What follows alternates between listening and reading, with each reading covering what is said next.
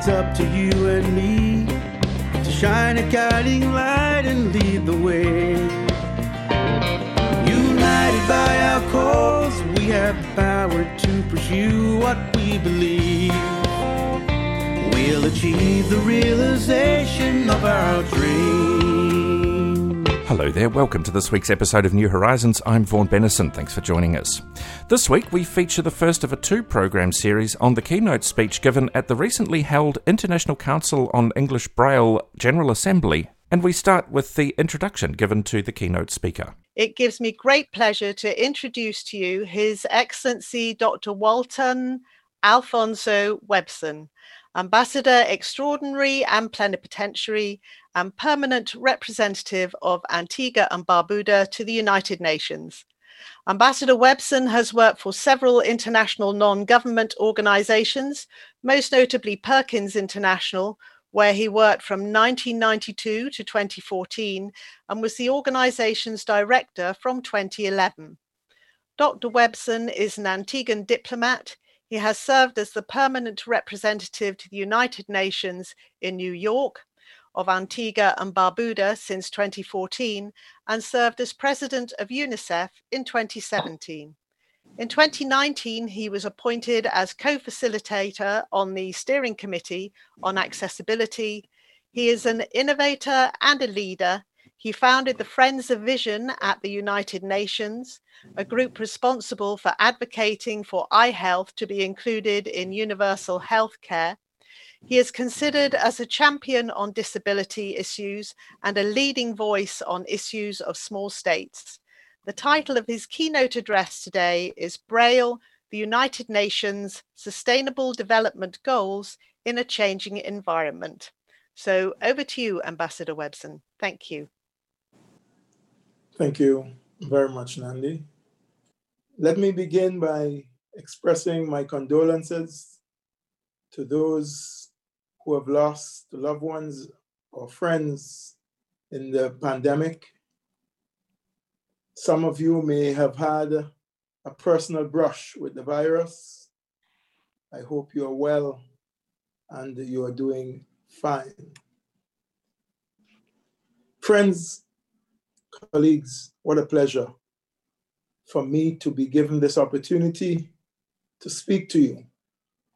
I recall in the past sitting at the table in the UK, in South Africa, and I think even in Australia, at meetings of the World Braille Council, and having shared with some of you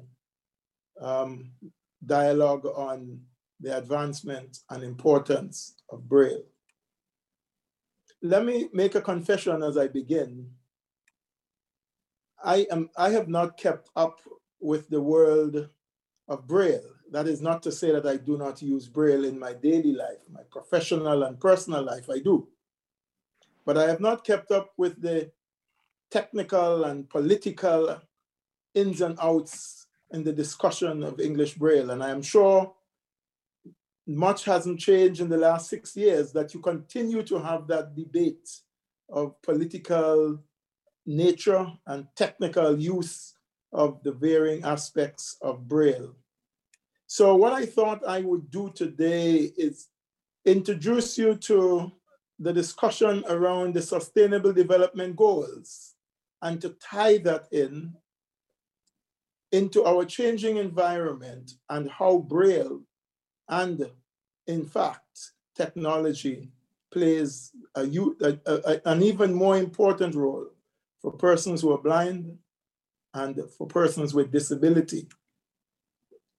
But we could not begin a conversation today without speaking about the impact of COVID-19 on all of us. The past 8 months, we have all lived through traumatic periods. In fact, some may say horrific, and some may even say dramatic.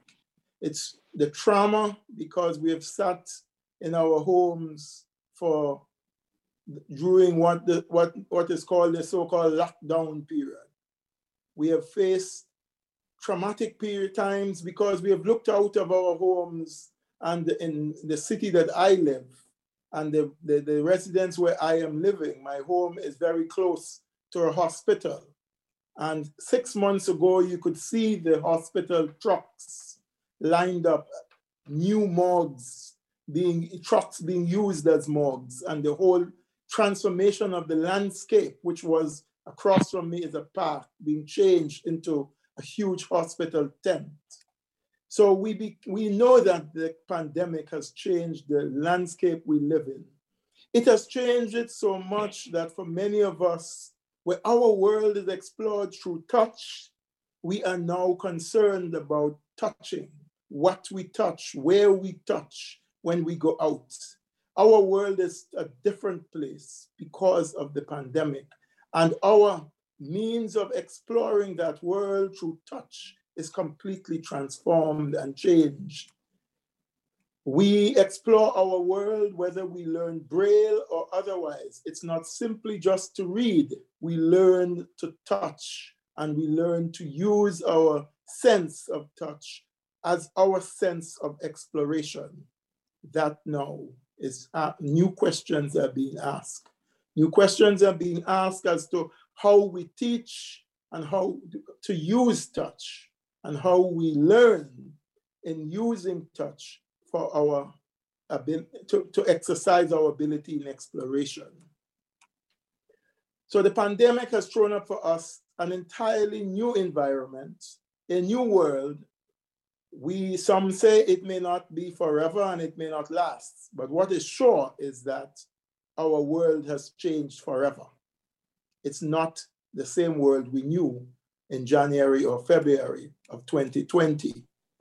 It's different. We have to find different ways, our teachers, to teach children, whether they are using Zoom or whether we use our forms of Braille and so on. It's all different.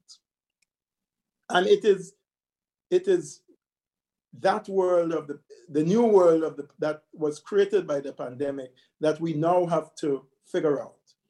I want you to stop and spare a thought as you try to figure out your new world.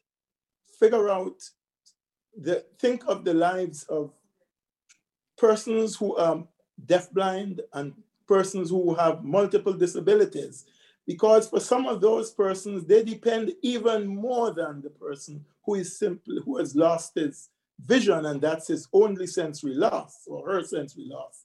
Think of that deafblind persons whose world depend heavily upon touch and heavily upon access to Braille, and to think of how they explore their world. We know that persons with disabilities, including persons who are blind, our lifespan is estimated to be shorter than our colleagues and friends, our sighted peers. And we know that the 8 months of sedentary isolation in some cases, or certainly the lockdown period, has created a greater challenge for us as persons with disability in terms of our inability to go and become more physical and exercise and train and walk and run and so forth. We know that that affects in a greater way our lifestyle and our lifespan and our entire existence. That's the difference of which I speak. I want to talk to you a little bit about how we might reset, because we have developed, the United Nations has spent the last several years exploring a new world and championing a new world. Before the pandemic, we've talked a lot about the Sustainable Development Goals. Well, the pandemic has changed much, but there is much that it will not change. We will continue to be facing the challenges of the SDGs that we started with in 2015. The SDGs, Sustainable Development Goals, were developed in 2015, and I remember spending many nights coming home at 1 and 2 in the morning from the United Nations chambers, debating and having my colleagues spend all night as we debated the SDGs. Part of that debate was to ensure that the rights of persons with disabilities are inherently included within the SDGs, because the forerunner of the SDGs, the MDGs, did not mention disability. And we wanted to be sure that disability was mentioned in the goals and in the 165 clauses that surrounds and sustains the Sustainable Development Goals. And our countries all have committed and signed on to that. And you as civil society need to know that and to understand our place as persons with disability within that context. It is that I wish to spend a few minutes in discussing some of the 17 goals and how we might be affected, but more importantly, how we can champion the SDGs. The mantra of the SDGs is leave no one behind. And every time I speak in the United Nations chambers and around this subject, I make sure that I say, I take that mantra seriously. Leave no one behind. It is because I believe that we ought to change the world. We have spoken for years about inclusion and equality. This is an opportunity for us to aim at and achieve such, but we have to do it together. In 2018, we were able to work with the United Nations to declare September 23rd as International Sign Language Day. The deaf community has taken that seriously and have since then, for the last 3 years, they have built it up and have celebrations and create opportunities for public awareness around International Sign Language Day. In December 2019, we worked with the United Nations to pass another resolution to declare World Braille Day on Louis Braille's birthday. So we have International World Braille Day. It passed this year, January, with little fanfare from the community of Braille users and the international blind community. We speak often about the importance of Braille and the need for Braille to continue for generations. And that's one of the reasons of International World Braille Day. Well, if we have worked to have this day declared internationally by the United Nations, we must make a fanfare about this day in order to build international awareness and to get the international community to recognize the importance and use of Braille. I have many friends, some of whom came work in the United Nations. I include an ambassador also, who since I came here as the first blind person as an ambassador, other colleagues have come. And some have told me they wish they knew Braille.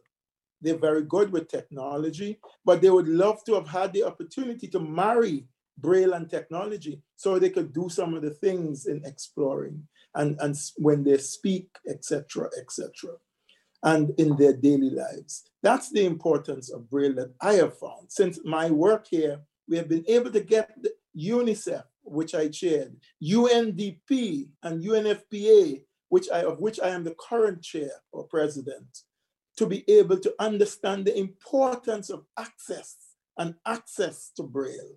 These are the kind of things, but we can only get this to happen regularly if we make people know the importance of access to information through Braille, and if we make Braille available in real time as you marry it with technology.